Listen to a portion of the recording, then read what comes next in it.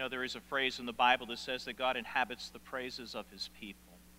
And sometimes when we get together and worship him, his presence is quite palpable in our midst. And thank you. Thank you for calling down the presence of God. I get to enjoy that along with all of you. And so, amen. Amen. Well, I know that some of you were largely in doubt as to whether or not I could actually pull off finishing the Sermon on the Mount series by the end of August. Well, I am here to tell you, you should be proud of me, for today we will officially finish the greatest message ever preached by the greatest person who has ever lived. His name is Jesus. This series, on a very personal level, has been one of the more challenging series that I've ever studied for and shared. And really, in a personal level, it's also been one of the more transformational series that I have ever done. There's something about a very, very focused look at the Christ life that really challenges and changes who we are. And so today, I am going to say it. Please take your Bibles and turn with me to Matthew chapter 7 one last time as we finish up the Sermon on the Mount. And so we finish up with some very familiar words. In fact, they have actually been committed to a cute little children's rhyme. And these are those words. Jesus says that everyone then who hears these words of mine and does them, and I've got to do this, and who does them is like a wise man who is building his house upon the rock.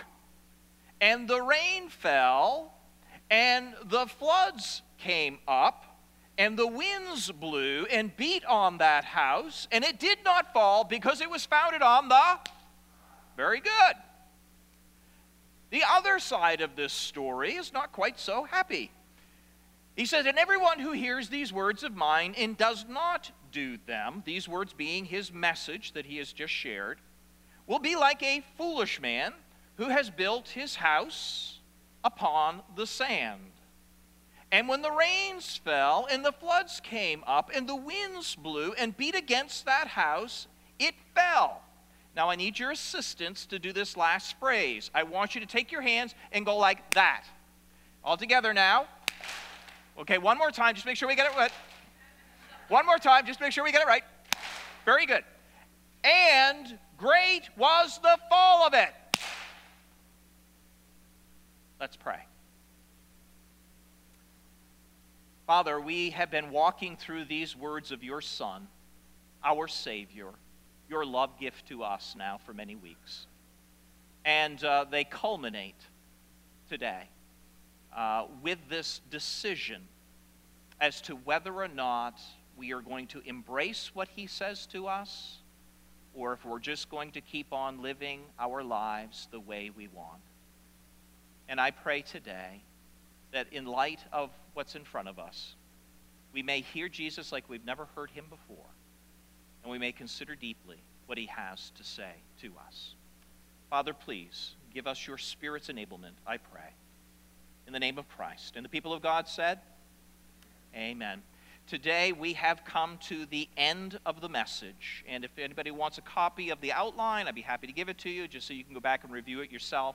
But Jesus is basically saying to us, it is time to make a choice. It is time for you to choose.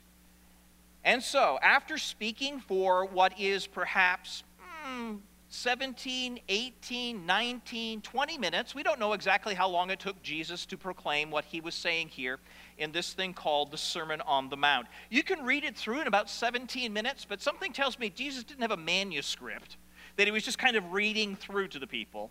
But rather, Jesus gave inflection and pregnant pauses and that awkward stare. He kind of did this throughout his message to kind of prepare the people to receive what he was saying. So exactly how long it took him to do it, we don't really know. But all throughout the Sermon on the Mount, Jesus has been carefully laying out what it means to be his disciple, what it means to be his follower. And when he opened up with his opening words, he made it very clear that anyone can be his follower. That Jesus Christ is more than happy to receive anyone who will come to him. He opened up with his first word, blessed. It means happy. Blessed of God are you if you are poor in spirit.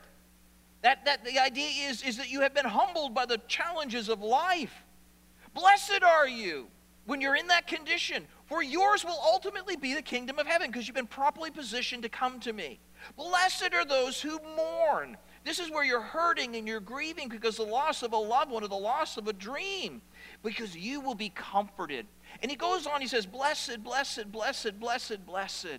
He was saying, anyone who wants to come to me, anybody who is willing through the challenges and trials of life or their own heartache or their own awkward inward soul, anyone who wants to come to me, it's not contingent upon your position or your power or your wealth or your intellectual ability or your physical prowess.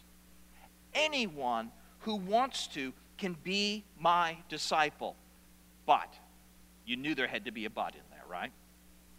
But, to do so means that we are no longer going to be in control of our own lives. To be his disciple is for anyone willing to give him exclusive rights over their hearts and minds and lives, who's ever willing to come to him and give back to him the life that we have taken in the rebellion against the Father. If you're willing, he'll receive you. And so Jesus kind of ends this whole message with two basic possibilities that we can walk away with. And these two basic possibilities are found in this very straightforward illustration that he gives us.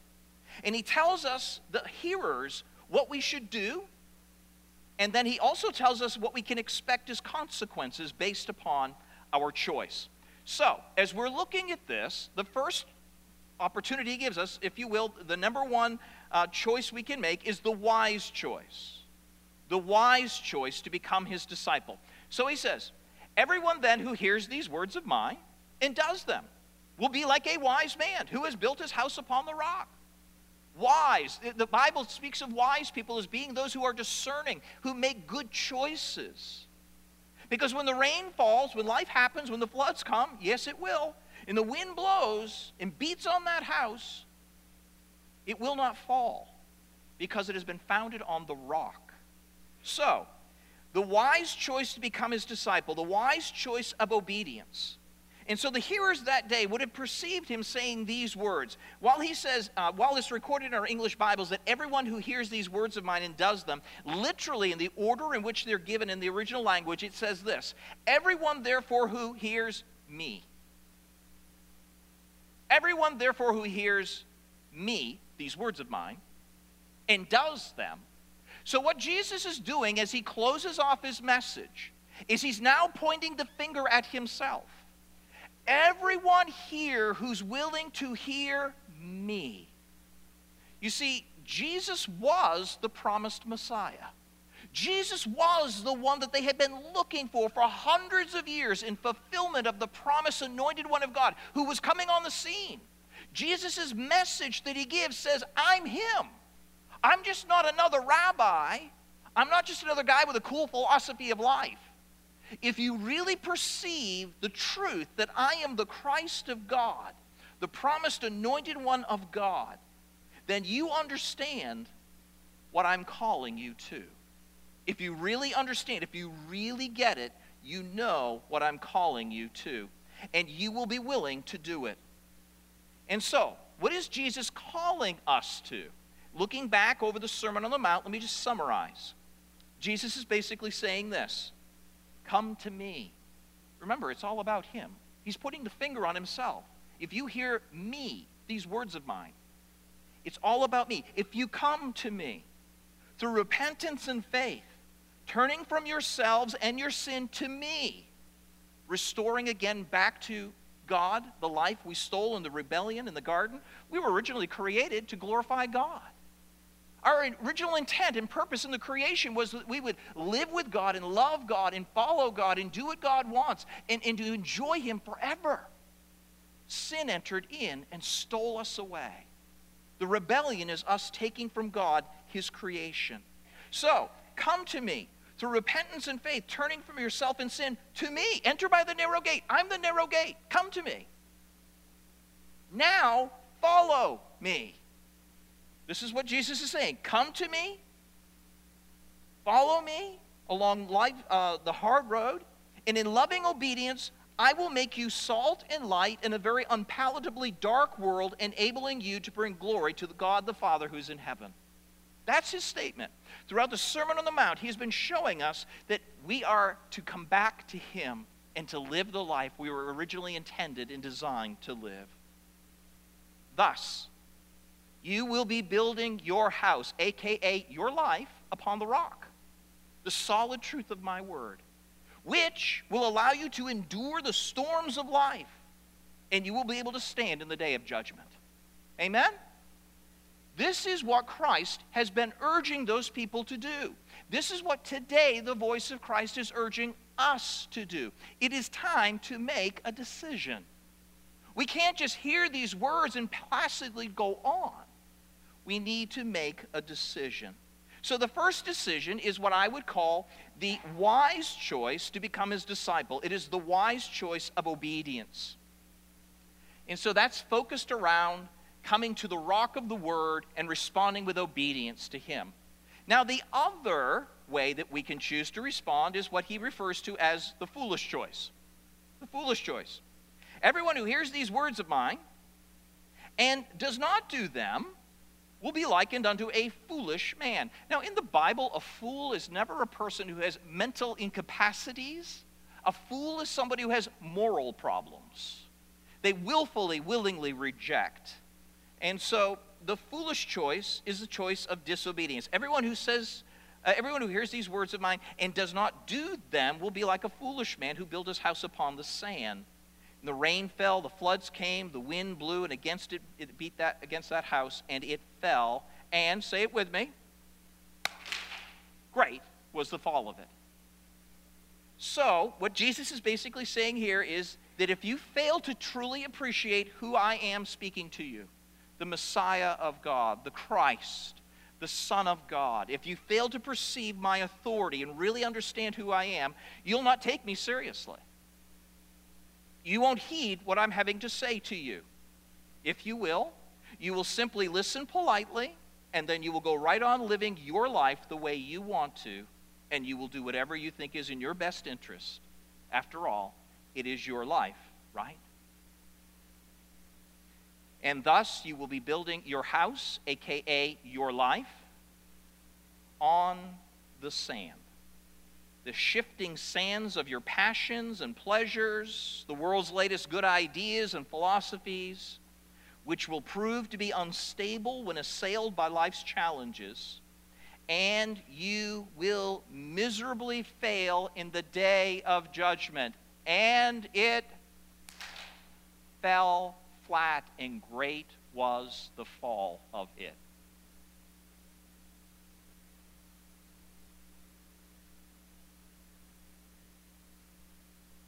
That's the last thing Jesus says. And great was the fall of it. You're thinking, you know, Jesus, you started off really well. Blessed, blessed, blessed, blessed, blessed. Happy, happy, happy, happy, happy. Everybody's included. Woohoo! But by the time he gets to the end of his story, his speech, his message, he ends on this kind of off note, downbeat in the minor key. What's up with that? You know, happy, happy, happy, and now you're saying, and great was the, here we go. How great was the fall of it? No more words. You know, Jesus, that's not how you do good speech making. You're supposed to make people feel positive. You're supposed to make people feel motivated and happy that they were there. But why such seriousness? Why does he end so almost abruptly? Because what he is calling them to and us to is a very serious thing.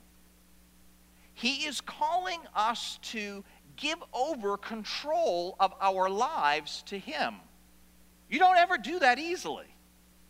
You know, some of you are thinking back to when you met Christ and you wrestled greatly with this concept of coming to Christ and giving Him my life. Because it's not an easy thing to give up self-ownership. It's not an easy thing to give up self-will.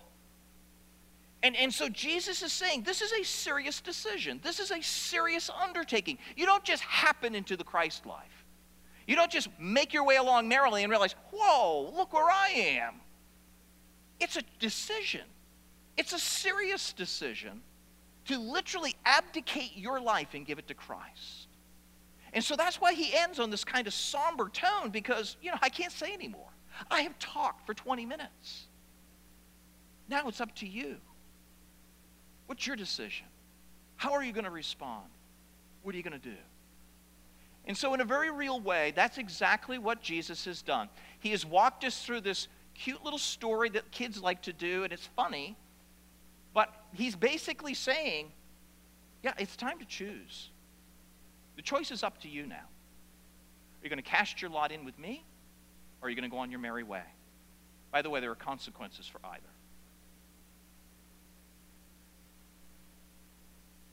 I guess my question to you is, have you chosen? Have you chosen to cast your lot in with Christ? You say, I haven't made a decision yet. Well, you've made a decision. No decision is a decision. And so I want to challenge you with Jesus' words today to make the right decision, the wise decision, the obedient decision, to let go of your life and give it to Christ so that he can give you his life that will ultimately change your life. This is what I want for you. And so let me kind of summarize quickly, and then I want to walk us into some thoughts to help you make this choice. In summary, there is the, if you will, there is the wise way, the way of being Jesus' disciple, through the narrow gate by repentance and faith, leading to a fruitful and stable life of obedience to God's word, and that will eventuate an eternal life and entrance into God's eternal kingdom. That's the wise way. Now, let's consider the other way. There is also my way. This is the foolish way, continuing to tread the wide road of self and selfishness, doing what I want when I want, resulting in an unfruitful life of instability, ending in exclusion from God's kingdom and eternal destruction. It can't be any plainer than that. What's your choice? Human will is so stubborn. To let go of self is the hardest thing we will ever do. And so this is a very serious decision. I want to help you if you're wrestling with what this really means and embracing Christ fully and giving over control to him. Jesus gave us a couple of parables that talked about estimating the cost, that talk about understanding the price. One was an illustration of a man who was building a tower. Before you actually do the project, you want to step back and say, what is this going to cost me? Lest you start the tower and be unable to finish it and then become nothing more than a laughingstock. Nobody wants that. So really think about what it's going to cost you. The other illustration he gave us is a man who was preparing to go to war. He was kind of the king over a nation. And as an advancing army is coming, it would be good for him to estimate the size of the force coming against him. Because if he doesn't estimate carefully and he goes out against that force, it could destroy everything. So rather, he's to estimate it, and if it's too great a force, he's going to try to negotiate peace. So he gives us these illustrations of being careful, thinking it through, realizing the cost and the price. The cost is ultimately our lives given to him. But let me show you what that means today.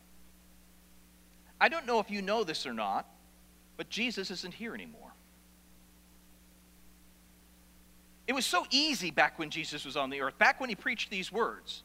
He was physically there, and he was basically talking to real people, and he was basically saying, okay, now's your chance. Choose. Cast your lot in with me or not. And those people who chose to would simply leave their occupations, they would leave their livelihood, and they would literally join Jesus, and they would walk with Jesus, and they would talk with Jesus, and they would eat with Jesus, and they would camp out with Jesus. So it was very easy in that day to know what it meant to follow him. It just meant you gave your life to him, and you followed him, and he taught you. But Jesus isn't here anymore. Have you noticed that? So what does that mean for us today? If Jesus isn't physically with us, then what is he actually calling us to do? Jesus told us that he was going to give us some resources that were going to fill in behind him that were actually better than having him. Actually better than having his presence physically with us. Those resources, just in summation, really quick, and then we'll drop back and look at these in the next few minutes, is this. It is the Spirit of God, it is the Word of God, and it is the people of God. This is how Jesus calls and grows disciples today, because he's no longer physically with us as he was many years ago. So let's talk about exactly what that means today. If I put my lot in with Jesus, what does it actually look like? Let's begin with this thing called the Holy Spirit. The Holy Spirit is ultimately Christ's gift to those who repent of their sins and put faith in him. Jesus said to his followers in his day that it was actually needful for him to leave so that the Holy Spirit could come. He said this in John chapter 16 verse 7. Nevertheless, I tell you the truth, it is to your advantage that I go away. For if I do not go away, the Helper, the Paraclete, the Comforter, will not come to you, but if I go, I will send him to you. Jesus was amazing when he was on earth, amen? And so Jesus walked this earth and he did amazing things. He drew people to himself. It was awesome. But you know what? Jesus, because he was geographically limited and physically in a body, all he could do was basically have three intimate guys. There was Peter, James, and John. Those were the closest followers of Jesus. Then he had that dozen, if you will, 3 and the other 9. And so he had these guys that were kind of the guys who walked with him. He called them to be his representatives after he left. And then there were about 120 other people, we're told in Acts chapter 1 in the upper room, who were also his followers or disciples. So Jesus in a physical body could actually minister to about 3 people intimately, 9 other guys on a personal level, and then about 120 people. That's it. So basically what Jesus is saying is this: because this is going to be a worldwide movement, I'm going to have to be able to do more than this personally. And so it's needful for you that I go so that I can send the Holy Spirit. And he can now be with you. And so the Holy Spirit can go worldwide in the hearts of everyone who, by repentance and faith, embraces Christ, and he's with us 24/7. Amen? Jesus was limited in his physical body, but the Holy Spirit, which he would send, is not limited. You know, I think sometimes we think, you know, that's kind of cool, but I'd rather have Jesus. How many would rather have Jesus? You know, physically here, talking with me, guiding me, helping me. That's awesome. But you know what? Jesus actually does something better. We have a hard time believing this. But Jesus is actually giving to us the very person, the very dynamic, the very presence, and the very power of God that actually caused him to be inserted into the womb of Mary, that actually enabled him to be born into this world, that actually enabled him to grow up and minister for Christ, for the Father, in a perfect way, in the same power that ultimately caused him to work all the miracles and do everything that honored the Father. When Jesus died, it's the same power that raised him from the dead. So what Jesus is giving to us is not the B team. You know, the guy who comes in off the bench because I'm done? And I think we think of the Holy Spirit like that. But Jesus made it clear that everything he did was under the direction and the power of the Holy Spirit. For he whom God has sent, referring to himself, Christ, utters the very words of God. For the Father gives him the Spirit without measure. Jesus did everything he did under the enablement of the Holy Spirit. And so when Jesus says, I'm going away and I'm going to send somebody else to help you, we're thinking, but Jesus, I want you. But he's saying, no, you don't get it. What I've done in the power of the Holy Spirit. I'm giving you my Spirit. So that's no little thing. That's like no B team. The Holy Spirit is not coming off the bench as a sub. The Holy Spirit is not the B team. The Holy Spirit is the goat. You're like, goat? Isn't that a bad thing in the Bible, a goat? Greatest of all time. That's the Holy Spirit. The Holy Spirit is not some, we can't have Jesus. The Holy Spirit is the gift of Christ in our lives. It doesn't get any better than this.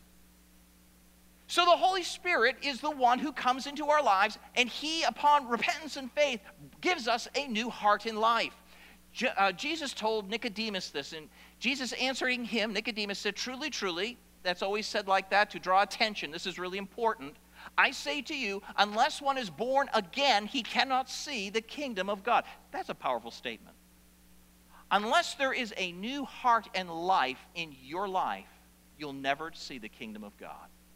And so that's what the Holy Spirit does. That which is born of the Spirit is Spirit. So it is with everyone who is born of the Spirit. So I hear this plea from Jesus to come and give my life to him and to follow him. When I come in repentance and faith, Christ sends his Spirit into my heart, takes out the stony heart of rebellion, and puts in place in my chest a new heart, a new longing, new desires, new desire for God and his word. So the Holy Spirit literally births into our lives when we come to him like that. And then the result of the work of the Holy Spirit in our lives is to give us new life where we can now live for Christ and honor him. Jesus isn't here, but his Spirit is. The Apostle Paul gave us a similar statement when he said this in Romans chapter 8, verses 8 and 9. He says, those who are in the flesh cannot please God. In the flesh means an unrepentant, unconverted, unredeemed state.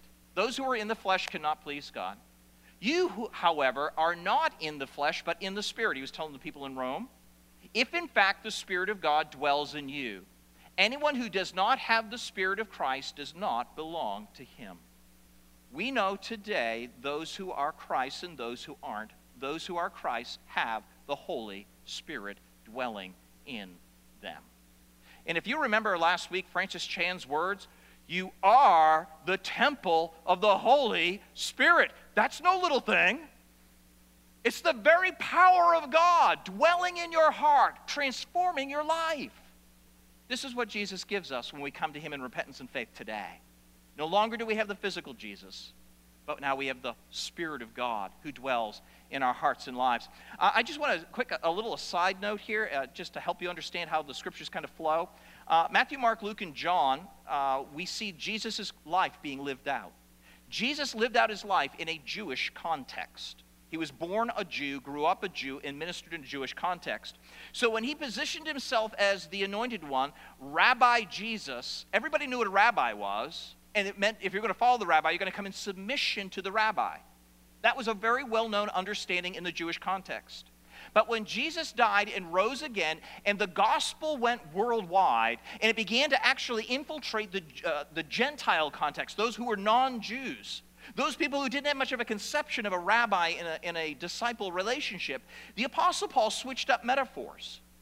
And in the Roman world, where they knew Caesars and they knew lords, he now says, I'm not asking you to be a disciple of this rabbi. I'm asking you to come under the lordship of Jesus Christ. They understood what that meant in that day.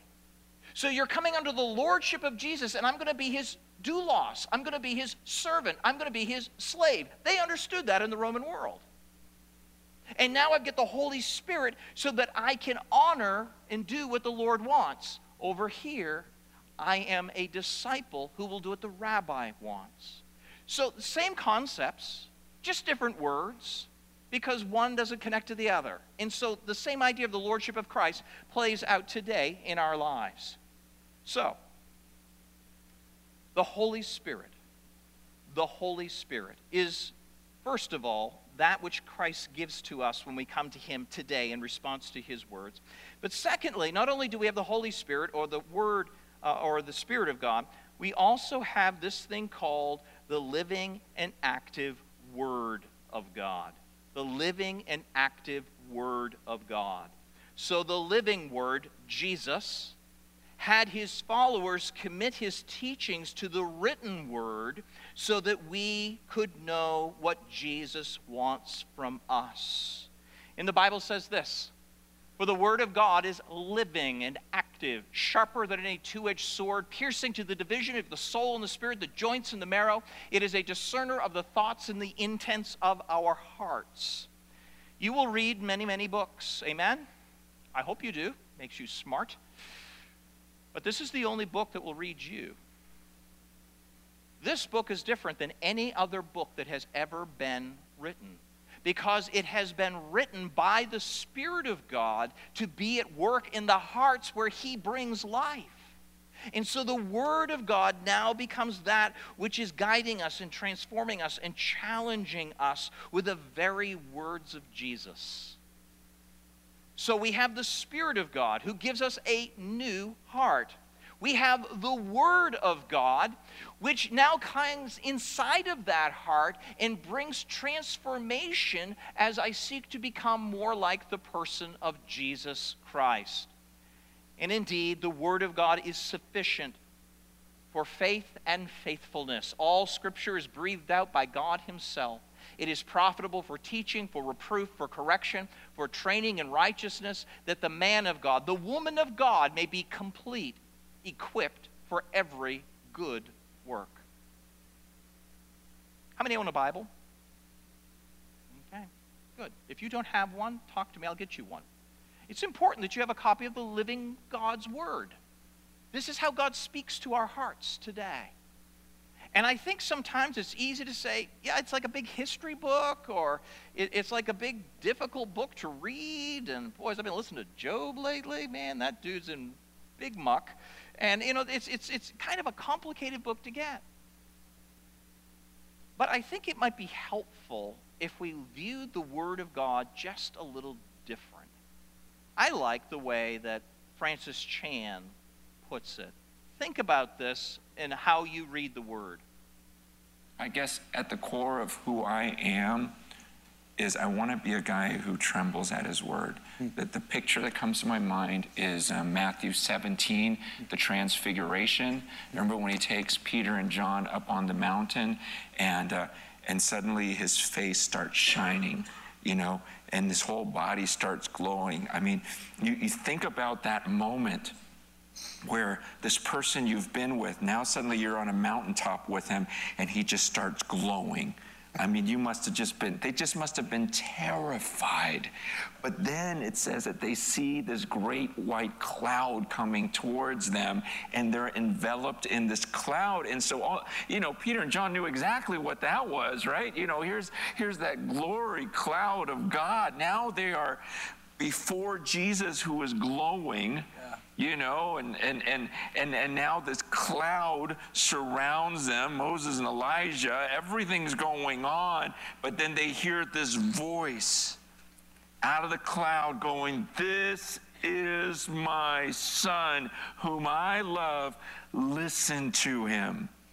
And I picture myself on that mountain going, I mean, try to imagine surviving that, being on that mountaintop, seeing Jesus glowing, seeing the cloud coming, and you're enveloped in it, and Moses and Elijah come down, and you hear that voice come out of that cloud, and he says, "This is my son, listen to him." I mean, I just picture myself just beside myself going, okay, whatever he says, anything he says, I'll do. Whatever he says, I will do right now. Like, that's why I want to be with this book. Yeah. You know, like that just came from the cloud. I just heard from God. What? True religion is to care for the widows and the orphans. Okay. I need to care for the widows and the orphans. I got to do something. That's true religion. That's the word of God. Like, this is the part of discipleship that I really believe we're missing, is not just the passing on the information, but the example of a man or woman of God who trembles at his word and said, look, that's what the word says. So I did that this week, and to pass that on to your disciples. Amen. We have been given the Spirit of God to come into us and to give us a new heart with new longings and new desires, a desire to honor the Father above all. We have been given the Word of God to guide us to understand what God wants in effort to please Him. Jesus said it, my sheep will hear my voice, and I know them, and they will follow me. If they're my sheep, they will hear it. They will do it. He would said this, if you love me, you will keep my commandments. John, 1 John, put it this way. He said, by this we know that we have come to know him. Again, this is an assurance verse if we choose to chart our lives according to the Word of God. And then ultimately, so what we have here is the very words of Christ that we should tremble in fear before. I mean, I think we should do them. But not only the commands of Christ that he had written for us to have, but we also have the example of Christ of what it looks like to actually walk in the power of the Holy Spirit. Jesus models it for us in Matthew, Mark, Luke, and John. I think that's why John could say this. Whoever says he abides in him ought to walk in the same way in which Jesus walked. So we have been given the resource of the Holy Spirit when we come to Christ in repentance and faith, giving our lives to him. He invests his Holy Spirit in us, gives us a new heart, gives us new longings, new desires. He gives us his word, which now speaks to us in volumes. And then, and I'm going to push through some stuff just because of the time. This is all amazing stuff, and you're going to really regret that I didn't share it with you, but that's okay. We'll just keep on moving. Keep on moving. Okay, here we go. He's given us his Holy Spirit. He's given us his word, which transforms our hearts.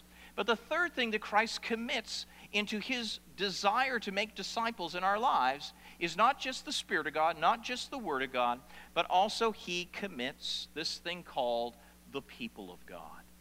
He gives us this thing called the church. We all need help, amen? There is no lone rangers in the Christian life. There's none of us who can do it on our own. We all need help. We all need love. We all need encouragement. We all need accountability if we're going to be successful in following Jesus and becoming like Jesus. That's why Jesus formed this thing called the church. He said, I will build my church, and the very gates of hell will not prevail against it. And then he left, and he sent the Holy Spirit to birth the church on the day of Pentecost, so there would be a community of people who could walk together to ask each other and encourage each other in the teachings and commands of Christ. We can't do it on our own. The beautiful thing about the Holy Spirit, every time you find the Holy Spirit in Scripture, you find life. The Holy Spirit is that which hovered over the face of the deep in the very beginning in the creation and caused life to spring forth out of nothing. The Holy Spirit is the one who actually inserted the Christ into the womb of Mary and gave him life there. The Holy Spirit is the one who literally raised Jesus from the dead and brought him back to life. And then in Acts chapter 2, you see that the Holy Spirit comes on the day of Pentecost and gives life to this thing called the church. The Holy Spirit is the active force of God in the world bringing life. And so by coming to Christ, we get that life in ourselves. So, this thing called the church, Jesus said this, all authority in heaven and earth has been given to me, Matthew 28, 18 and 20. Go therefore and make disciples of all nations, baptizing them in the name of the Father and of the Son and of the Holy Spirit, teaching them to observe all that I have commanded you. Go therefore and make what? One more time. That's right. Jesus was calling people to himself to be the disciples of a rabbi. So now that Jesus is going off the scene, he is committed to his followers the mission of making disciples, followers of his. That's why we're here. That's what this church is about. And again, you see it every week, and after a while it gets to be part of the woodwork. But the truth of the matter is this: we are here to live and to love like Jesus and to help others do the same, because that's the mission of Christ in the world. That's what the church has been given for. We cannot do it without the church. We cannot do it without the Word, and there's no life apart from the Holy Spirit. So I'm going to push through some more stuff here, and we'll actually talk about this in a couple of weeks. And there we go.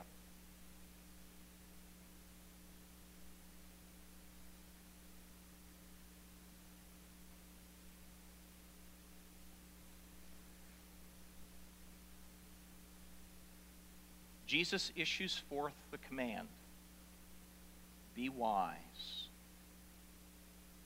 give up your lives, and come follow me.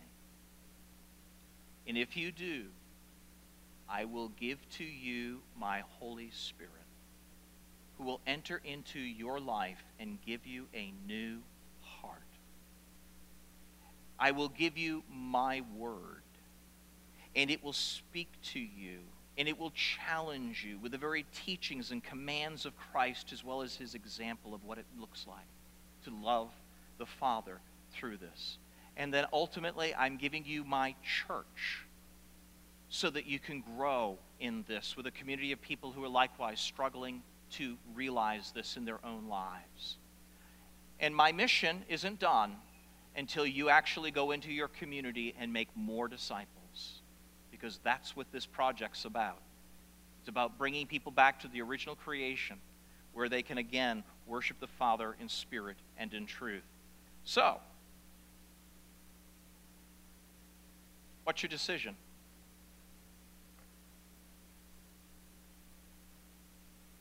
It's time to choose. Are you just going to stick there and do your own thing and come and go and not really respect who this is coming from, God himself?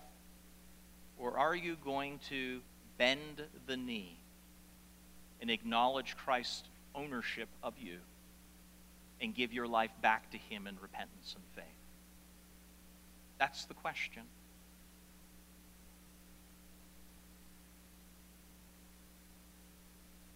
And great was the fall of it.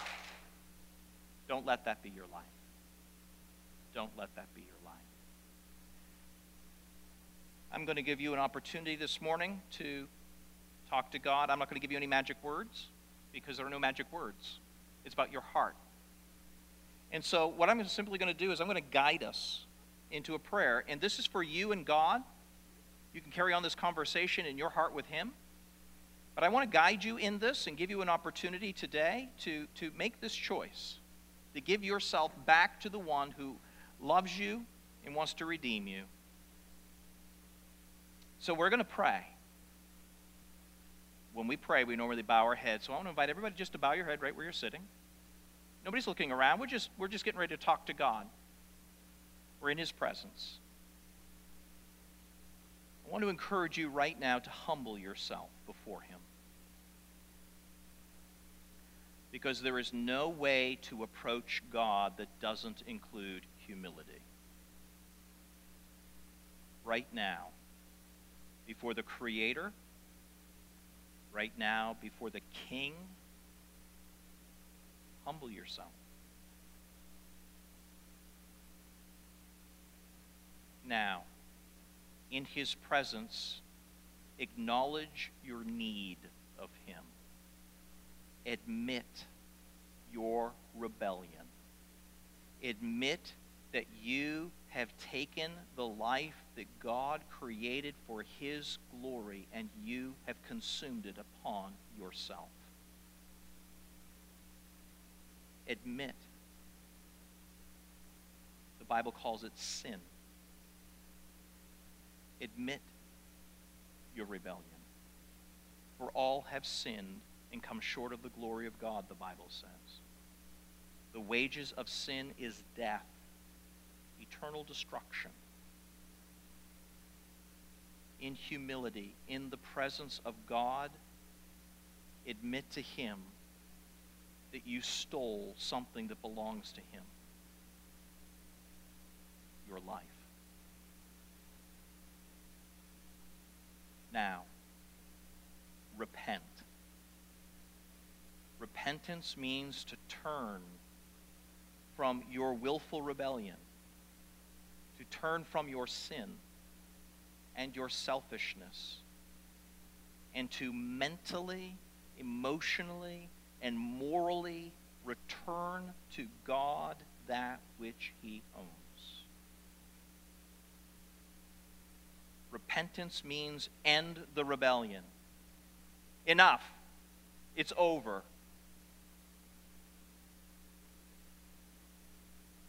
Now, place your life fully in the hands of the one who loves you so.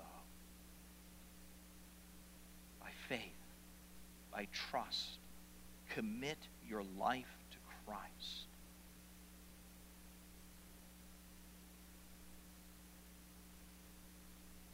If you repent, and if you commit yourself to Christ, what He will do is He will forgive you. He will remove your guilt.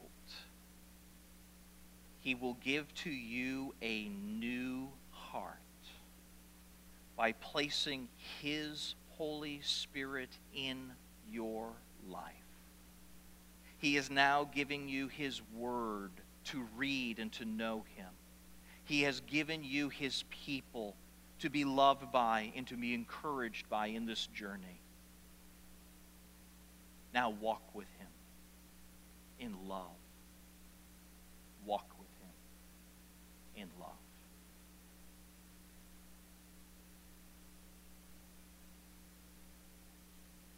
Father, I pray right now that perhaps some folks have dealt with their hearts. Some folks have understood their rebellion. Some folks have today made the decision, the smart, wise choice of obedience to embrace Christ with their life.